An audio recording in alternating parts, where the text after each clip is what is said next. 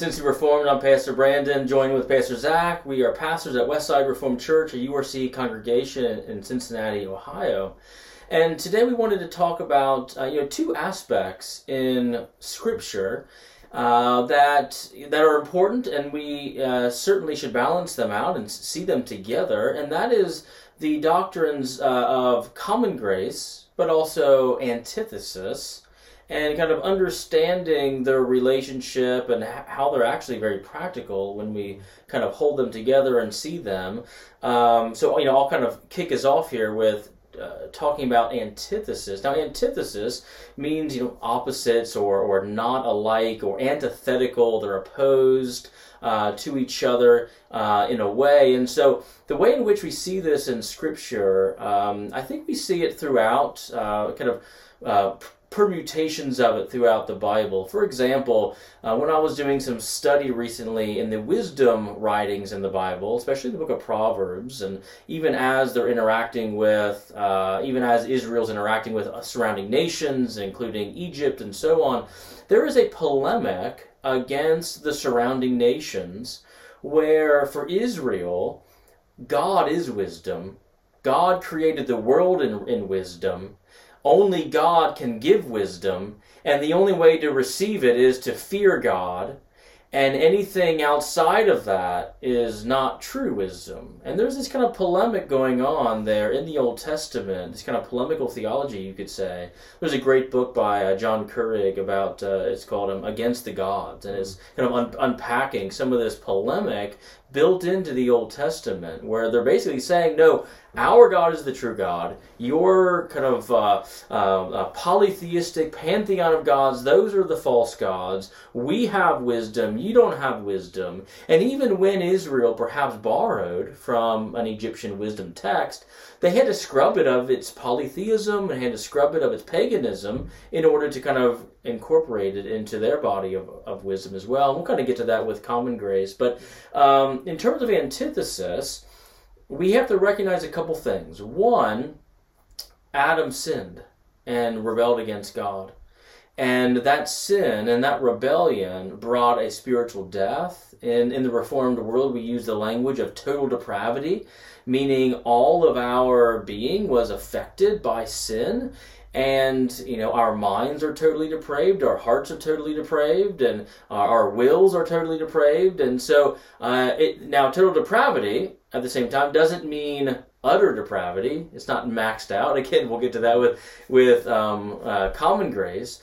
And also, I think this illustrates, too, that it's hard to speak of one without the other sometimes, isn't it? Exactly. So that's why I keep dipping into common grace at times. But stealing my thunder, Brandon. That's right. Come on. So the antithesis means that there's antithetical, different, opposing operating systems here. So as Adam fell, as humanity became fallen, as our minds became totally depraved, and there's what's called the noetic effect of sin on our minds, as that is the case, and then those in Christ who are born again, regenerated, have the Holy Spirit being renewed into the image of Christ, now you have this opposition, this clash. And it's a moral opposition, right? It's a moral opposition.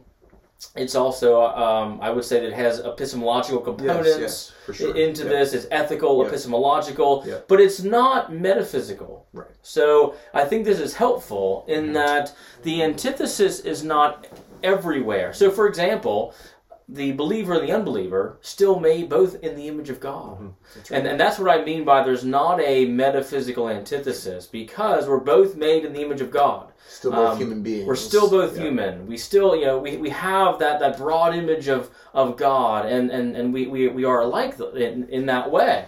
And so we never want to say that there's an antithesis there, metaphysically. Also, there's no antithesis psychologically either. So, for example, Paul writes in Romans chapter 1 that everybody knows God. Deep down in the recesses of our beings, we know God. We have this kind of conscience about us. There's this way in which deep down, we know God, but we suppress that in unrighteousness. And some people call that psychological or something. So when it comes to metaphysics and our psychology of deep down knowing God but suppressing it, we are alike. That there's really no antithesis there. The antithesis is going to show up then in epistemology, our knowledge and our principles in which we're thinking through, and then our ethics and morality. But here's another caveat that I think we need to grasp here. And that is, there is an absolute antithesis in principle, but the principle is never fully realized or activated, right? So, for example, we are believers, right, in Christ. But have you sinned this past week? Few times. So we still sin, right? We have indwelling sin, and that's operating against our principle, isn't it? Our principle is righteousness and regeneration and new creation. That is our principle. But sadly, Christians, at times, we do not live up to that principle. And the same with the unbeliever. His principle of darkness, if that were maxed out, he would be a wicked, evil thing, but it's not maxed out because of common grace restraining some of that evil. And that's a good segue, I think, into common grace here. So maybe, Zach, unpack common grace and how is it typically used? Absolutely. Common grace refers to, on one hand, the thing that we experience every day in our lives, that our unbelieving neighbors can be good neighbors, and they can be very pleasant and kind. And you can go down the streets and you're not worried about being shot. I guess maybe unless you live in South Chicago or something like that. But as long as you're most of the places in the country, you're not too worried about being murdered or something along those lines, because we recognize just experientially that people are not as bad as they could be. To Brandon's point, that sin is not maxed out within fallen mankind. In other words, God is restraining the sinfulness that is in principle in the fallen race of the first Adam. And so, common grace is restraining. We experience this experientially, but we also see this biblically.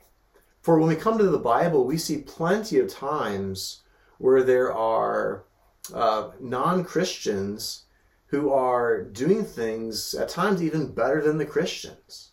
I think about the encounter between Abraham and Abimelech, where Abraham was worried about his own life and was willing to send Sarah off to basically save his own hide and have her become the wife of someone else, and lied about it. And then Abimelech chastised him for that because he was doing something that was completely inappropriate. He couldn't believe that Abraham would do such a wicked thing to his wife, to pawn her off to save his own hide. And so we see there with an unbeliever a recognition of what is right and what's wrong, even better than Abraham knew. We see this also with Moses, who lived in Pharaoh's house and was raised up with the wisdom of Egypt and was instructed in that. And that helped him become a leader of God's people.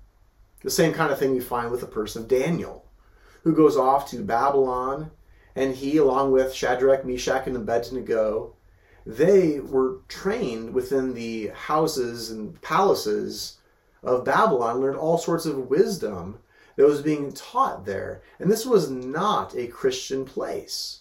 This was a very pagan culture, yet there was still wisdom to glean from even those who worshipped idols.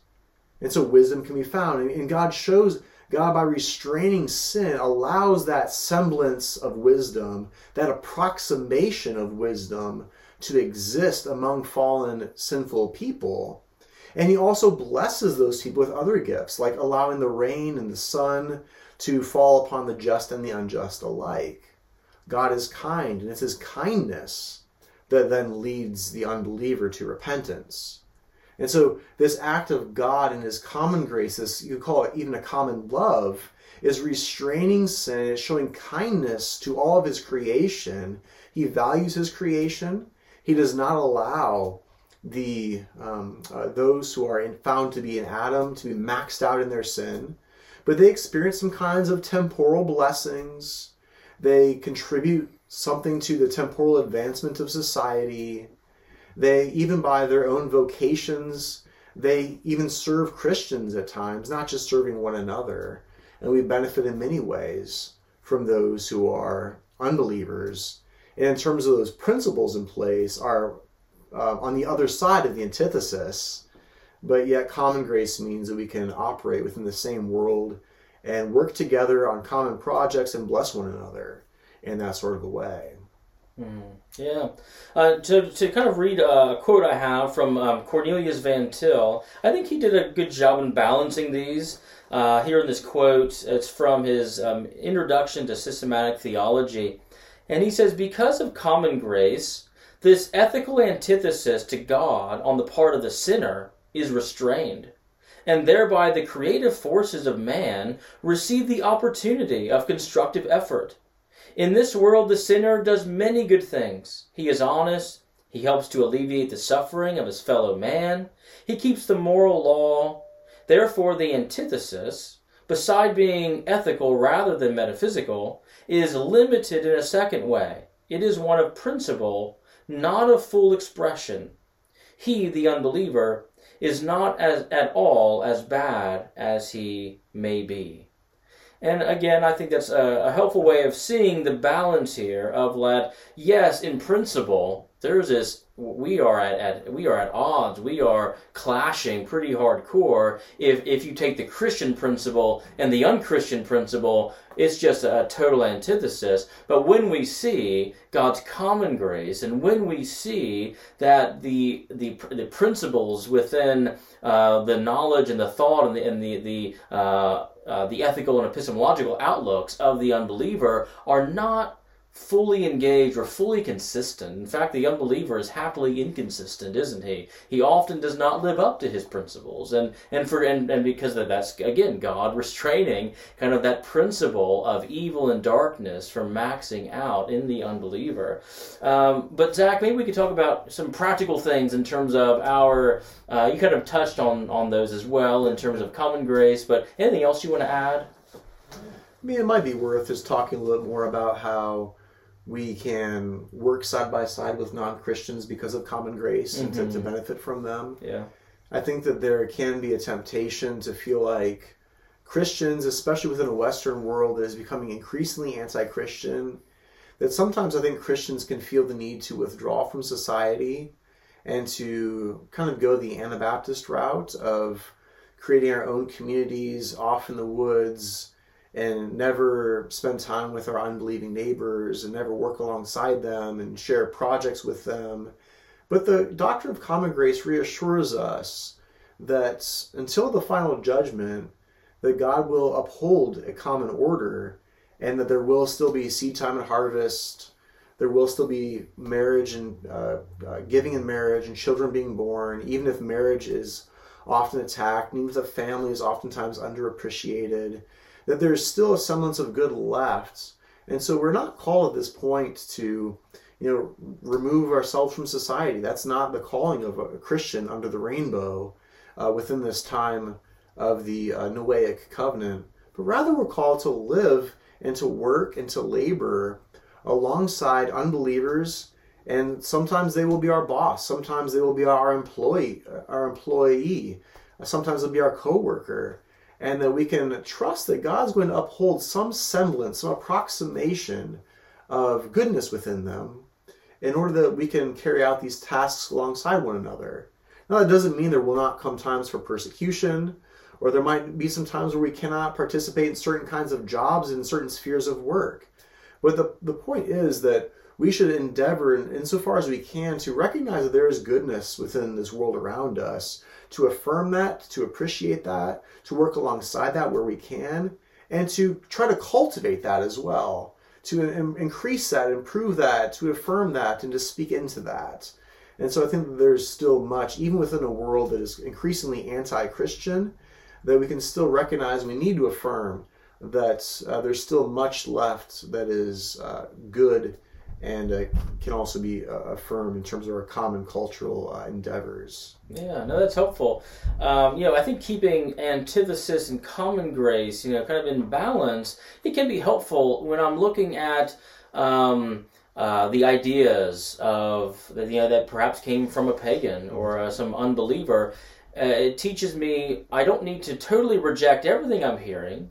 I need to have a filter, for sure. I need to have a filter because there's going to be antithetical elements, and I don't want any Trojan horses, kind of coming in. So I do need to have that kind of grid or filter of saying, okay, are there pieces here that are not Christian? But what common grace insights has God given this person that maybe I can glean and learn from and incorporate into my own understanding as well? And so I think it helps you to say, I can learn from others, but at the same time, I don't need to take wholesale everything. I can maybe filter out some pieces here, kind of repackage, reincorporate, kind of what Israel did with the wisdom stuff with Egypt. They understood the wisdom, common grace insights within Egypt, but it had to be scrubbed a bit of some polytheism, had to be scrubbed a bit of the way that maybe Egypt's paganism was coming forth.